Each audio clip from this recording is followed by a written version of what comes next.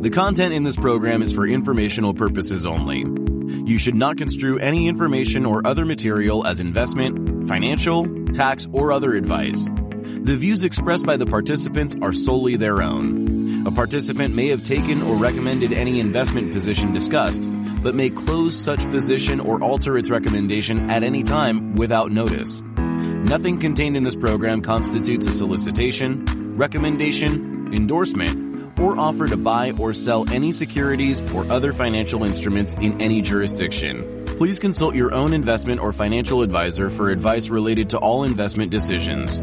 Don't forget to follow at Lead Lag Report on Twitter to join these conversations live, and check out the Lead Lag Report at www.leadlagreport.com. Use promo code podcast30 for 2 weeks free and 30% off to get access to award-winning research and anticipate stock market crashes, corrections, and bear markets. And now, on to our Lead Lag Live discussion hosted by Michael Guyett.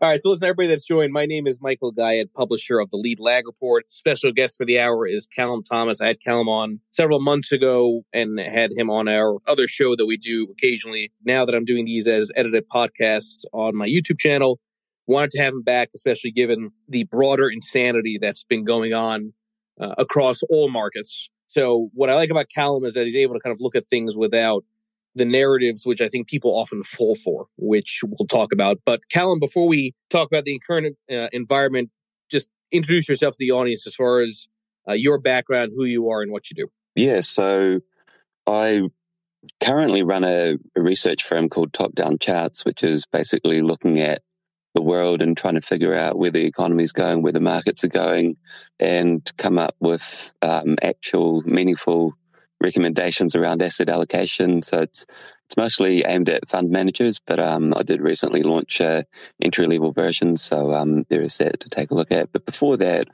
I was in funds management, so on the buy side there, basically looking at the same thing, so multi-asset, pretty much go anywhere, but sort of a mix of funds really, but a little bit of bread and butter asset allocation, but as well as some sort of interesting stuff around the edges. So yeah, and I did that for about 10 years, did a bit of little bits and pieces of education, but the real education happened when I was at the desk looking at the charts and reading the reports and just seeing things unfold. Okay, so I have said very publicly for the last several months that this environment is, for lack of a better way of saying it, complete and utter hell. And if you're a stock-only investor, you would think, well, this just looks like a standard run-of-the-mill correction. The problem is, of course, that we have never really had a correction in stocks where you have such a severe sell-off in bonds at the same time. And that has all kinds of implications on asset allocation and perhaps with a lag, the stock market itself. Talk through the various things that you're looking at from a macro perspective as you think about the bond market first here, because the most frustrating and difficult thing about the way this is played out is that you have not had treasuries be the risk-off asset the way historically it tends to be when you see uncertainty in equities. I mean, looking at the year-to-date returns, it's basically only cash and commodities that have done positive returns. And yeah, everything else is down almost by about the same amount, which is quite challenging for sort of the traditional asset allocation portfolios, which are like, okay, I'm going to own some stocks, I'm going to own some bonds, and when stocks go down, bonds will probably go up, because usually what's driving that is that the economy turns down, and so then bonds tend to rally in that situation, and stocks, obviously would fall usually because the earnings outlook gets downgraded and so on and so forth. So, but this time it's nothing like anything in the last 40 years. And I guess there's a few sort of problems with this too. Like if you kind of educated your either your mental models or your mathematical models on the last 20 years, you'd be completely wrong-footed in this type of environment, because I think it is truly a unique environment. This is going to be one of those periods where we're going to be looking back, 10, 20 years from now saying, oh, is it like the 2020s? But I think probably one parallel, or the closest is the 70s. And unfortunately, there's a lot of data series that don't actually go back to that period. Like you'll see, the bond drawdown charts that say, this is the worst drawdown on record, but we don't have, unfortunately, don't have the data back to the 70s. And I guess it's the challenging thing too is that the starting point was yields were basically nothing.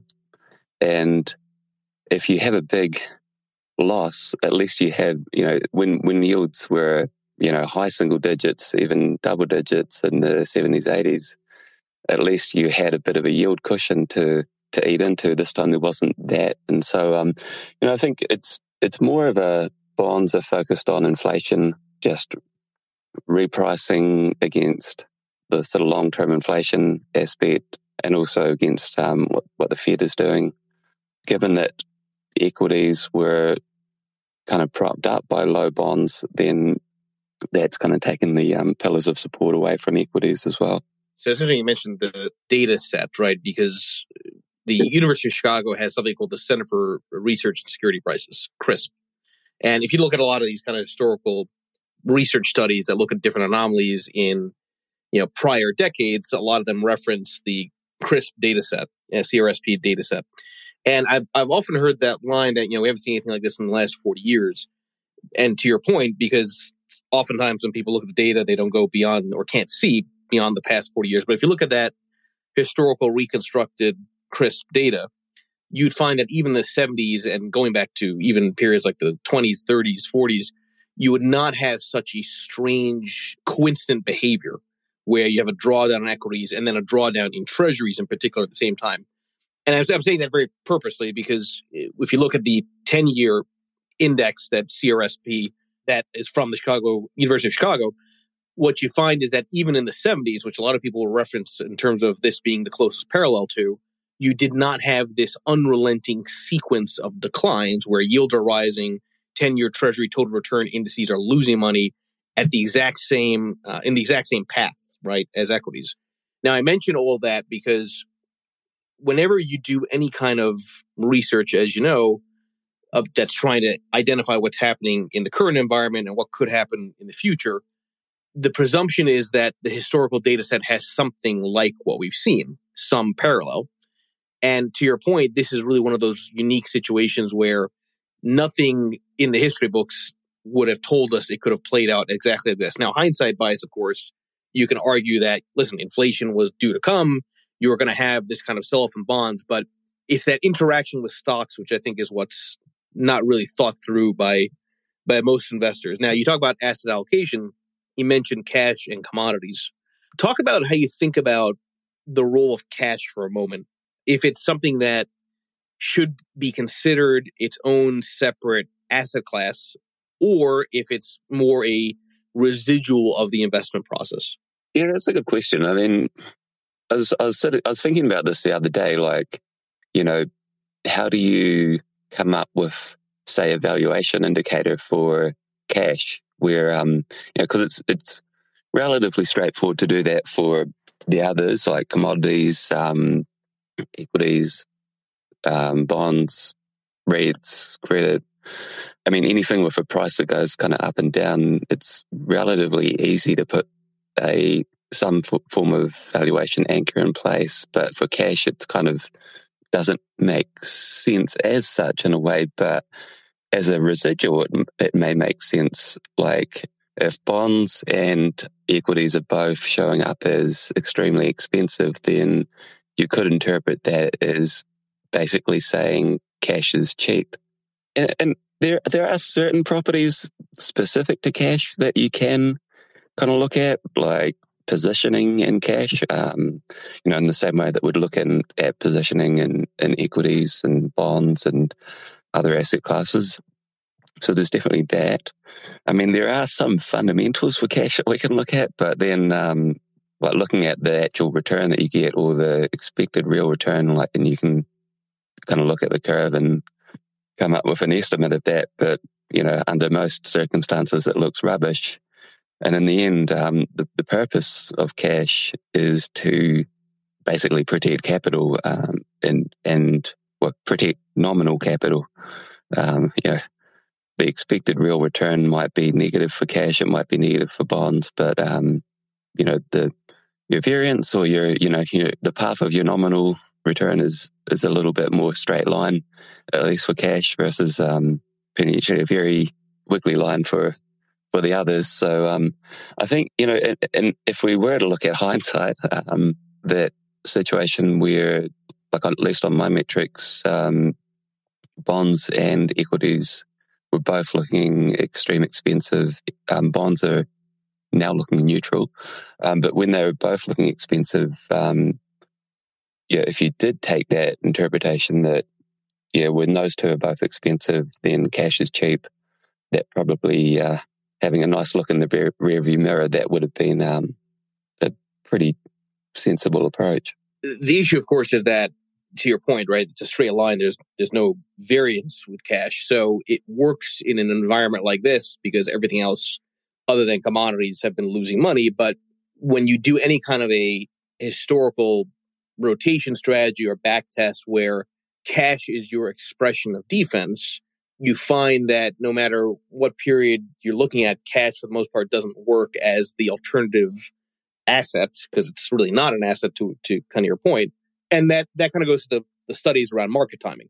Market timing does not work because all the studies on market timing show that the risk-off defense asset you time against is cash, the asset class or cash.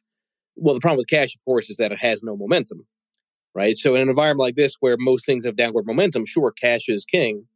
But the reality is historically, you're better off having a chance, usually in defensive sectors, usually in long duration treasuries when you're in a highly volatile period, because at least you have the opportunity to potentially make money, even though obviously that's not been the case this year. So how should you think investors think about taking risk here when it seems like everything could be a landmine, right? So if you go into bonds, you've got the risk that yields keep spiking. You also have the risk, by the way, that yields spike not because of inflation, but because credit spreads blow out, which we'll talk about. If you go into stocks, well, there could still be another big, black swan, big decline to come. And if you go into commodities here, they're already so extended that, at least from a sequence of return perspective, you could get in and then face an immediate drawdown.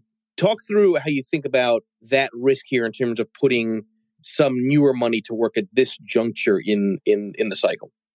I mean, the evidence seems to be stacking up that stocks are in a bear market. And so in terms of what to do with that, I guess it depends on what you're trying to do and what sort of time frame you're operating under.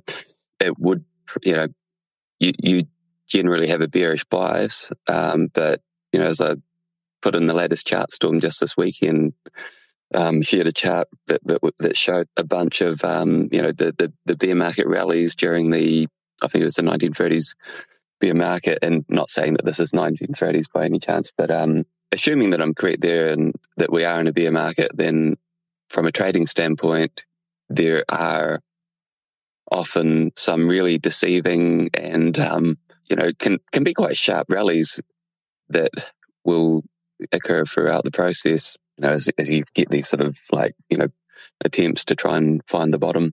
I mean, in terms, I guess quickly just on why I think that is the case. We always need to come back to the point that we're at pretty high starting point valuations, and so it was always basically at that point priced for perfection, and now we're basically moving into a lower growth period, certainly different from that reopening rebound. I count just about a dozen different leading indicators that are pointing to slow growth ahead, and so those are, for instance, monetary policy tightening, rising bond yields, rising mortgage rates, rising energy costs, and just plain loss of momentum, the tightening that we've seen in emerging markets. And that's pretty important because that flows through into earnings, and those have been pretty stellar run post-pandemic in terms of earnings, and also just monetary policy, that the tide's going out there in terms of the liquidity. So I mean, it's almost the exact opposite of 2020, that now that there is this sort of global scramble to try and at least remove the stimulus, let alone try and tighten somewhat and try and get inflation under control. And those are pretty much the key drivers there. And then also technicals, they're basically breaking down, and it's sort of, all relatively internally consistent. So I think I wouldn't be looking to try and catch the bottom in equities, at least until, there's a lot of water to go under the bridge with this sort of process. You'd want to see valuations come down a lot more. You'd want to see the economy basically go down. So the PMIs, for instance, you'd want to see them go below 50 and then start to stabilize. You'd want to see central banks basically run their course in terms of the tightening, and tighten enough to break things fully, and then start into easing mode and positioning to be all washed out. But we're still early in the process, and still waiting for we'll be waiting for quite some time, I think, before those conditions are met. But in terms of bonds, I would be definitely looking at bonds for the bottom before equities. There's going to be probably, I'd say, a buying opportunity in treasuries, I'd say. And I'd say that globally, developed market treasuries, or the equivalent there, actually fell a lot more than US treasuries. And so that, obviously if you fall more, then it kind of gives you a bit more space on the upside. Emerging market treasuries, also US dollar terms, also looking pretty interesting at this point. And as I mentioned before, even US treasuries, on my valuation indicators, they're starting to show up as neutral / slightly cheap. I stress tested those models. They say, the time to sort of close your eyes and buy is 4.5%. The thing that would take us there would be just persistent inflation. And so, I think for bonds to bottom and have a, sustained bullish run, you need sort of a passing of the torch in terms of the drivers of bond prices at the moment, from inflation to economic activity. And for now, economic activity is still sort of puttering along. But if it follows the leading indicators down and we get a bit of a recession, a soft landing, a hard landing, whatever you want to call it, some actual slowdown in growth and a topping out in inflation, then that's kind of the key ingredients for some bond market improvement. I used to call those periods the deflation pulse, right? That permeates when suddenly it's concerns about the economy slowing down, and then yields dropping on the long end in advance in response to that anticipation. I used to call that often when I was writing for MarketWatch. And I want to take a second to talk about treasuries just from a personal and professional perspective, because this, again, has been such a very unusual period where treasuries have not acted like a safe haven asset. Now, if you did have, let's play this out. Let's say the historical behavior of treasuries comes back into play, meaning that long duration treasuries prices go up, yields start going down, and then equities start getting volatile. If you have anything like what you've seen in history, treasuries in those standard, let's call them risk-off periods, it's not unusual to see them outperform equities by 3,000, 4,000, 5,000 basis points in a matter of weeks. And the best example of that is really 2011. And I'm referencing 2011 for a reason here, and I'm going to get to the question in a second, because in 2011, that's when S&P downgraded U.S. debt. And in August of 2011, you had the S&P drop something like 17% in a matter of weeks, while treasuries rallied, somewhere around 20 in a matter of weeks. So you're talking about, a near 4,000 basis point spread, literally in just a few weeks. You get that convexity with treasuries running. I'm curious if any of the work that you've done, if you see any parallels to what happened in 2011 in terms of credit downgrade risk and kind of the lead up to that summer crash of 2011 to what's happening now, because the more rates keep doing this and the more inflation keeps raging, I just don't see how you don't have some credit rating agency come out and make a statement on U.S. creditworthiness. We'll be back after a quick break. Hello, listeners. Michael Guyot here from Lead Lag Live. Are you ready to take a deep dive into market trends, risk management, and investment strategies? Then you need the Lead Lag Report. Our in-depth analysis helps you understand the financial markets like never before. And guess what? We're giving you a chance to experience it at a discounted rate. Visit theleadlag.report/leadlaglive and get an exclusive 30% off on your subscription. Don't miss out. Level up your investment game with the Lead Lag Report. And now, back to our discussion. I mean, yeah, I guess at a high level, you might think, well, higher interest rates means higher interest cost for the US government, given that the borrowing amounts are not small. But I guess potentially, or at least partially offsetting that is nominal growth is probably rising enough to kind of, well, I'd have to actually go and look at the math around that. But conceptually, if nominal growth goes up enough, then your the nominal value of your tax receipts are going up. And so, in theory, there should be a little bit of offset there. And ultimately, that's kind of how or why bond yields went up in the first place, that whole sort of inflationary shock. But I think probably the credit space, well, corporate credit would be where I would potentially look for downgrades just as the economy worsens. But I think, we would actually need to see the economic pulse really forthrightly turned down to see that. I mean, looking across industry, CDS, one thing I did notice that was kind of interesting was bank CDS and technology sector CDS have been sort of just steadily working their way upwards. I mean, it's probably more to do with just the general environment of worsening investor sentiment and what's going on in equities, but I think that's definitely something to pay attention to. And I mean, if we look at IG credit, so investment grade credit, last I looked, it was about 50% triple Bs. So there is also the element of, the whole fallen angel aspect. Do you get away with downgrades that makes, that shunts a whole bunch of IG into HY space? But to your point, it's like, okay, that's a good example. So in the case of my junk on, junk off strategy, it's based on the utilities trigger, goes back to the 1920s as a leading indicator of volatility in equities. When you have volatility in equities, credit spreads will tend to widen.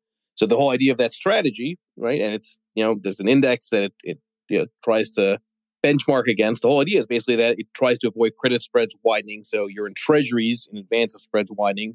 High yield becomes higher yield during that risk off event. And then hopefully not only have you avoided it, you've made money in treasuries at the same time, but then you go back into high yield at a higher yield. And guess what? When you have a year like this year where the entire bond market is shifting as opposed to yields rising necessarily because of spreads widening, again, you don't do all that well. But again, these periods are very, very abnormal. Now, that leads to a little bit of a discussion here around sentiment, because I see a lot of, I think, comments from people that are not understanding the way market dynamics work, are not understanding also the very fact that even though a signal may not work in the small sample of the here and now, that does not mean you should ignore the signal the next time it occurs. And I've used this line many times earlier last year that the level of uneducated speculation I was seeing in comments on Twitter and in the way people were framing things was astounding last year. And with hindsight, it was very clear, that was a sign that things were about to get very, very ugly. Talk about how do you not only think about sentiment from an asset allocation positioning standpoint, but how do you think about evaluating what sentiment is from various types of charts that you look at? Yeah, and I guess just a passing comment there too on the so the new wave of speculation that kind of, or the new wave of speculators that came online is, just like if you'd kind of educated your mental models or your mathematical models on the last 20 years, you'd be seriously wrong-footed if you developed your mental models of, how markets work over the last 2 years, then it's things work quite differently in a bear market than a bull market, especially the kind of raging and extremely unusual period that we just went through. But in terms of sentiment, in terms of like how you look at it, I mean, it's a big jungle really of different indicators there. Like there's the various weekly surveys, for instance, my one, which if you haven't voted in, go and vote in that. But there's a lot of different survey data out there. There's futures positioning, flows, positioning, leverage indicators, and they all kind of behave just a little bit differently, but the same basic principle is you look for extremes, and extremes will tell you the most information. I mean, like just stepping back for a minute and thinking conceptually about sentiment is basically your standard sentiment indicator is going to have momentum information through the range and contrarian information at extremes. And so if we think about the equity market, the stock market with like the sentiment surveys, as they are becoming more bullish, it's usually in line with the price, which is becoming more bullish. And then when they sort of reach a peak and turn down, that's when the sort of contrarian information starts to kick in. You often see a top around that kind of situation. So I think it's definitely useful, but then it's like I think the current environment is much like 2008, for instance, or the 2000s, where sentiment took a big lurch to the bearish side, and then you get these little rallies off the back of that. But sentiment can get to extremes and stay at extremes when you're having a trend change. So that's kind of the complicating factor there. It's definitely information in it, but it's also it can be a little bit, I don't know if I'd say unreliable, but you have to kind of take it in context of all the other kind of background pieces of information as well. And then also, I guess, just looking at a specific chart from this week, I've shown there the surveyed measures of sentiment, which are, I think, something like 2 standard deviation low, or they've dropped to 2008 levels.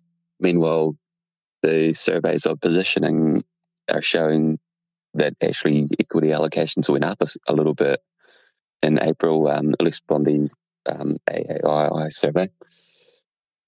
I guess, yeah, if your portfolio in that question that you're surveying is stock, bonds, cash, given that stocks and bonds are falling at the same time, then if you didn't do anything to your portfolio, then the equity allocation probably wouldn't have gone anywhere, or maybe you dumped to the bonds because you thought that they were going to fall even further. I think definitely is one of an indicator or a sort of a category of information that is worth factoring in, but I think it can be risky just to look at it by itself. I think there's some shorter term sentiment indicators that are quite good for trading, and then there's some sort of slower moving ones that are actually quite good for the longer term timing aspect. And actually, yeah, the last point to make, which I think is quite interesting, is that a lot of the information in sentiment versus positioning, but at least sentiment, can be explained by price. So a while ago, I had a look at those weekly surveys, the AAII Investors Intelligence, etc., and they, 90% of the movement in the surveys was explained by movement in the price. So, if you were doing things on a budget and you didn't get access to the various data on sentiment, you could just take price and do a couple of transformations on price. So, even just RSI or percentage of days positive, counts of different percentage movements, you could actually probably get most of the sentiment information in that. And there's kind of 2 reasons for that. Just quickly, is one is price heavily influences sentiment, but then also sentiment influences price. Yeah, and it's interesting, right? Because the bulls would argue that sentiment surveys are so bombed out that they are a contrarian signal. But the problem is that if sentiment is following price and the sentiment is also following recency bias, right? Because people are used to, corrections or these types of declines, in the sort of 10, 15% range. Well, then we don't really know what extreme negative sentiment is in the event that we're not in a normal correction, in the event that it is more like an 08 or a 2020 where it can go down quite a bit more, which we'll tease out for a bit. Okay, so we hit on several different areas. I'd be remiss if I didn't try to get your thoughts on food prices and agriculture, because this is what everybody's always talking about. You have a camp that is wildly bullish on the space, meaning expecting food prices to go even more vertical than they have. You have many that are also saying that, well, it's maybe too one-sided. There might be contrarian trade there, that food prices are not going to be as significant as one might expect. From the research that you've done, what's your take on where you think ag prices might be headed next? Well, there's a couple of sort of background sort of features that I would kind of reflect on. So I was quite bullish on agris back in it was 2020, and the reason back then was, well, one of the key things that I was looking at then was you look at the capex conducted by food producers, like global food producers, and it was actually running at record lows, and that was also after an extended downtrend. And so with any commodity, when the rate of capex is very low, you generally basically want to have a bullish bias. And it's actually the same story across commodities. And I mean, it was quite logical to expect that, because agri-commodity prices, every commodity price actually had spent about a decade doing pretty much nothing or going down. So that's starting to turn up, but it's still fairly low, at least last when I looked.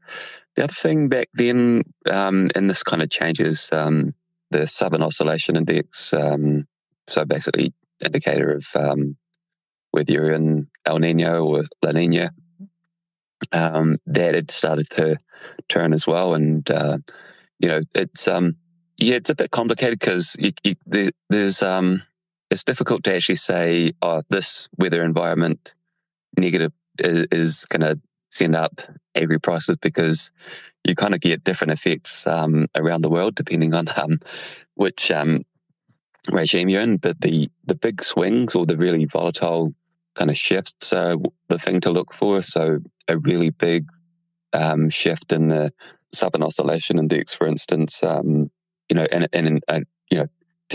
think about why, a big unexpected change in weather would arguably have the most impact. And then, of course, all that pandemic disruption that did occur. And at that time, sentiment positioning was kind of just starting to tick up. So it was the perfect storm back then to drive agri prices up. And then, of course, you got the geopolitical shock this year, which gave it an extra leg up. I would have thought that without that geopolitical shock, we'd probably be looking a bit toppy, because sentiment and positioning are fairly one-sided, and they still are quite bullish. And kind of compounding on this situation has been the spike in input costs. But I think agri prices is where you tend to see the more resolute, or the sharper, more rapid supply response, because you can kind of change crops or do things to increase yield, versus planning a new mine and taking years to get a mine working, for instance, for base metals. So, I mean, I think we're probably a bit toppy for agri prices. And in terms of geopolitics, it's probably, I think the way I think about the geopolitical situation is kind of like COVID. It's not going to kind of get fixed overnight. Anything that's going to be kind of good is going to be quite slow to come about, and meanwhile it could get worse. So, given the way the sentiment positioning's set up at the moment, you could definitely argue that it's probably more easy for it to fall than it is for it to repeat what it just did. We'll be back after a quick break. Foodies unite with How You Dish. It's social media with a secret sauce. Food, the world's first network for food enthusiasts. How You Dish connects foodies across the world. Share kitchen tips and recipe hacks. Discover hidden gem food joints and street food. Find foodies like you. Connect, chat, and organize meetups. How You Dish makes it simple to connect through food anywhere in the world. So, how do you dish? Download How You Dish on the Apple App Store now. Yeah, no, which kind of goes back to that point that there's so many landmines if you're trying to put some new money to work, because even though there's been a lot of momentum in the space, momentum crashes are a very well-known phenomenon if people will actually look up what that term is from a factor perspective. Now, I'm sharing in the space, Callum, the tweet you put out looking at how thematic strategies perform once there's an ETF launch in the theme. And I think this is an interesting thing to kind of talk about for a bit from the standpoint of the Bitcoin trade or investment as well. What does Wall Street do when it tries to come up with a new strategy or a new investment vehicle?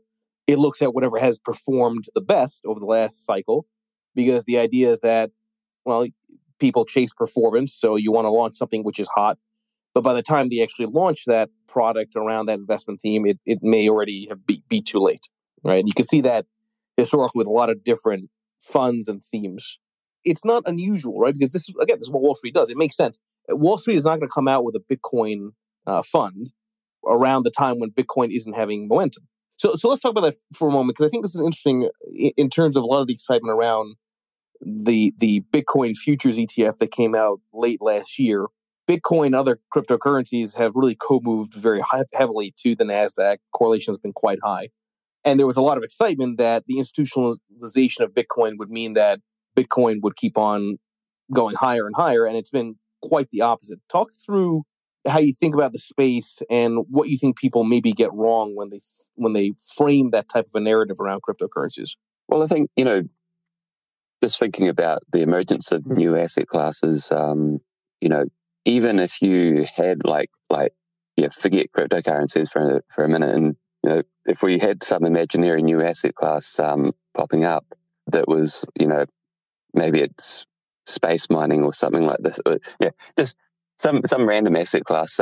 It's even if it did go up over time, they're still going to have cycles. There's still going to be and there's going to be, well, especially if it's new and you have mass adoption, then you're going to have, extreme enthusiasm at the top, and which actually is its own worst enemy. I mean, there was lots and lots of people, at least over this corner of the world, and probably I'd imagine around the rest of the world, that were starting to put commodities into their allocations at the height of the commodities boom. And it was it definitely wasn't a new asset class as such, but it was kind of being packaged as a bit of a new asset class, a new way to kind of improve risk-adjusted returns based on the historical data, which obviously had some positive skews to it. In terms of how I'm thinking about Bitcoin, I mean, as a disclaimer, I don't look, very closely at it, because most of my clients don't actually invest in it, or they can't invest in it. But the way I think about it is basically liquidity drives it. So there's all these different things and bits and pieces around the margins, and over the long term, institutional uptake probably does help it go up. But like all assets, it goes through cycles, and those cycles are dictated by what's going on in the economy, what's going on in monetary policy. Just looking at what happened in 2020, 2021, the surge of liquidity, surge of central bank easing, the fiscal stimulus, that clearly gave a big boost to crypto, and everything really. Any sort of asset that is speculative or risk-seeking. And so now that those liquidity tides are going out, obviously we're starting to see that have a negative impact. So equities, Nasdaq in particular. And so I think that is that all kind of makes sense. And if we sort of assume that they were all kind of in the same basket, Nasdaq being quite expensive, the economic situation likely to turn down at least the monetary policy, definitely turning from tailwind to headwind. I wouldn't be expecting much good things to come from that space, or any risk asset really, in the immediate term. Yeah, and I still think that there's a lot of uneducated speculation still going on there. And, I often rant about terminology like store of value, and I get some nonsensical response most of the time that only furthers my point. But I think the issue in this environment is that we're faced with a world where everyone is simply regurgitating these one-liners, whether it's in cryptocurrencies, Bitcoin, Tesla, yields, inflation, and people aren't really kind of taking the next step of going down the rabbit hole and asking more questions to see if what their initial thought actually is valid. So from that standpoint, again, going back to the way you look at markets and your own research, procedurally, Callum, how do you get out of the echo chambers that are naturally occur, right? When you're doing any kind of research, when you have a certain thesis, a certain belief, how do you try to, or what kinds of data sets do you look at to try to challenge your view? And maybe that's another side question, which is that what would be the thing that would maybe make you turn extremely bullish? Well, the question there, or the answer there, is to look at the data. Look at the data, think, and be open-minded to changing your opinion as the data changes. For me, it's just keeping an eye on those charts, because at the end of the day, people have a lot of different opinions, and you can just end up following the noisiest person in the room versus taking a look at what the charts, what the data are actually telling you. It's that line. I tweeted out that video of Bertrand Russell the other day, but something he said reminded me of that old market aphorism: is that you have to trade what you see, not what you want to see. That means actually paying attention to what the data, what the charts are saying, and a bit less on what you think should be going on, or even what anyone else think should be going on. In terms of what I'd want to see to turn bullish, well, you basically need monetary policy to kind of come full circle. So, I think really the answer there is mostly time, because I think it's just going to take time before policy tightens enough to take the steam out of inflation, to damage the economy enough to either at least pause on tightening, let alone turn back to stimulus. What would be your time frame for which you think that could be a possibility? And I'm saying that because I don't know, man. The more I look at liquidity draining as quickly as it has, even before the Fed started to raise rates, the more that I look at the devastation in terms of various asset classes, the overall market cap that's been lost, the market value that's been lost in bonds, what we've seen so far in stocks, it seems, and of course this horrendous mortgage rate spike. It seems to me like you could either be at the doorstep of a recession or in one now, which means by the way, inflation probably comes back down faster than people think, which means the Fed's not going to raise rates anywhere near as aggressively as is being talked about. What would be your time frame for how you think that full circle comes about? Not to sound like a broken record, but I'd go back to the charts, the data, and let them kind of pave the way forward. So I kind of prefer not to try and project or make too many prognostications about the future, because it's easier to look at what the current situation is and base your opinion, your actions on that. But in terms of time frame, there's so many kind of ifs, buts, and variables in the way that it's kind of tricky to nail that down, really. I mean, in terms of the Fed potentially pausing, I mean, it comes back to, does inflation get out of control or does it continue to spiral? Is there a point in equities down that they might consider financial conditions have tightened enough? And an actual, the ISM going below 50. The thing to remember too, and I think probably a good sort of parting thought, is that the last couple of years have been very fast. And, some people described the 2020 March crash as a bear market, but I kind of push back and say that it was more of a crash. But even if we said it was a bear market, it happened really fast, and the rebound happened really fast as well. And 2008 was really fast, but 2000 was quite slow. It was a more prolonged, drawn-out process, and we've just been through a decade-plus long bull market, which has been a very long process. So I think open-mindedness is probably the key takeaway, and being open-minded that it may not be just a sharp down and up like we've kind of been conditioned to, that it may actually be the more prolonged, drawn-out thing with lots of ranging and ups and downs throughout.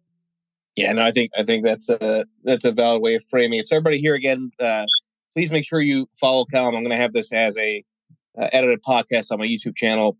Hopefully things will be okay. I can tell you personally, it's been a very stressful period in my own life, my own career, and I know a lot of people are feeling that in different ways as well. So as I always like to say, be kind, follow Callum, and enjoy the rest of your Sunday. Thank you, Callum. I really do appreciate it. Yeah, thanks for having me. And absolutely. It's and I think too, on that note, it all sounds fairly pessimistic that what I've been saying, but it all goes in cycles, and on the other side of the bear market is another bull market. Right, and it's true, absolutely. So, all right, very good, everybody. Thank you, Callum.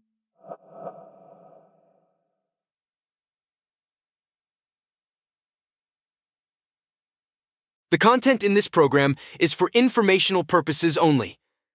You should not construe any information or other material as investment, financial, tax, or other advice.